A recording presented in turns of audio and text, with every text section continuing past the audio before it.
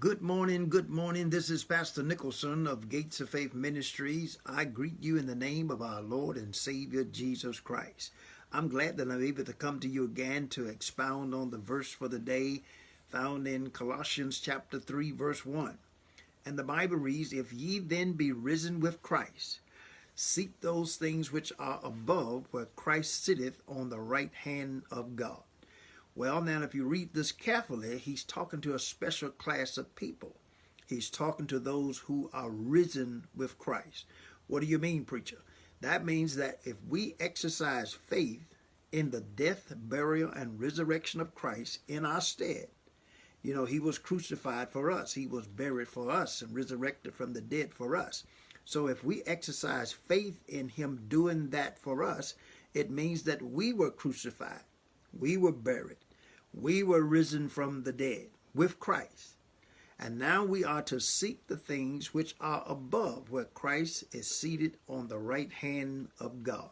Well, what he's doing is trying to help us get through this earth realm. This world has a lot of problems, has a lot of worrations, a lot of frustrations, a lot of ill treatment. There's a lot of lying and a lot of deception, and it's all in the whole mix, and we're right here with it.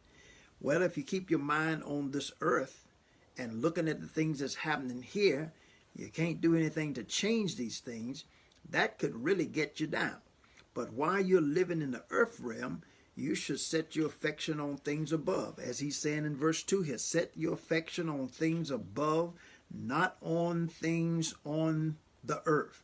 In other words, don't get tied up with this earth so much. Oh yeah, we have to live here, we have to work here, we have to do church here, we have to do all those things that we do in the earth realm.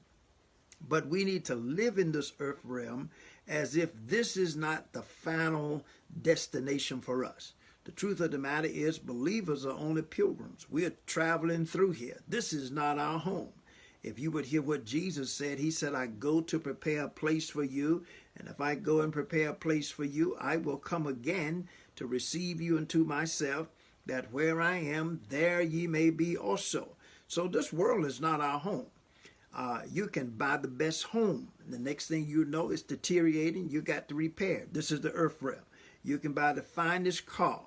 The next thing you know, you got to do repairs on it. And after a while, repairs get to be so much, you got to get rid of that thing and try to buy something else for your transportation in the earth realm.